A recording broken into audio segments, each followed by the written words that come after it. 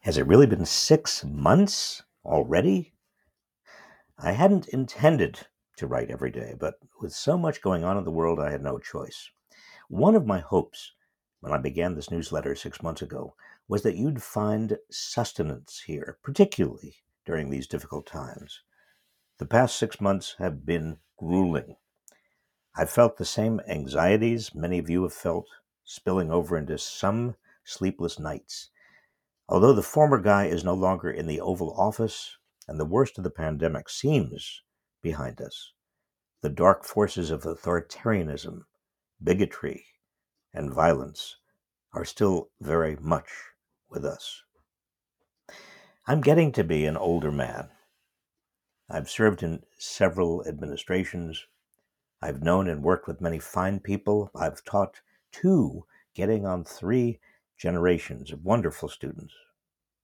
But I've never before experienced such blatant attacks on the truth as we are witnessing, both abroad and in America.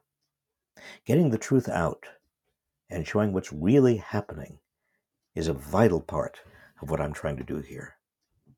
Look, there's no simple remedy, but part of the answer is to grow a community like you, people who believe in social justice, human rights, and democracy, which is why I'm here and presumably why you are. When I post on social media, it feels one directional. Here, it's more like a conversation. I enjoy reading your comments, and I'm moved by the stories of what brings you here. A few of you, like Jason, who had once been a Republican, are drawn here because of arguments that you find logical and clearly expressed. Others of you, like Patrick, a union member, are here because you want to understand how the economy really works. Some of you, like Valinda, have come here because you want to make a difference, and you find here a community dedicated to telling the truth and preserving democracy. Some of you tell me you enjoy my drawings, such as the Sunday caption contest. Some say you're getting a lot out of my Friday class on wealth and poverty.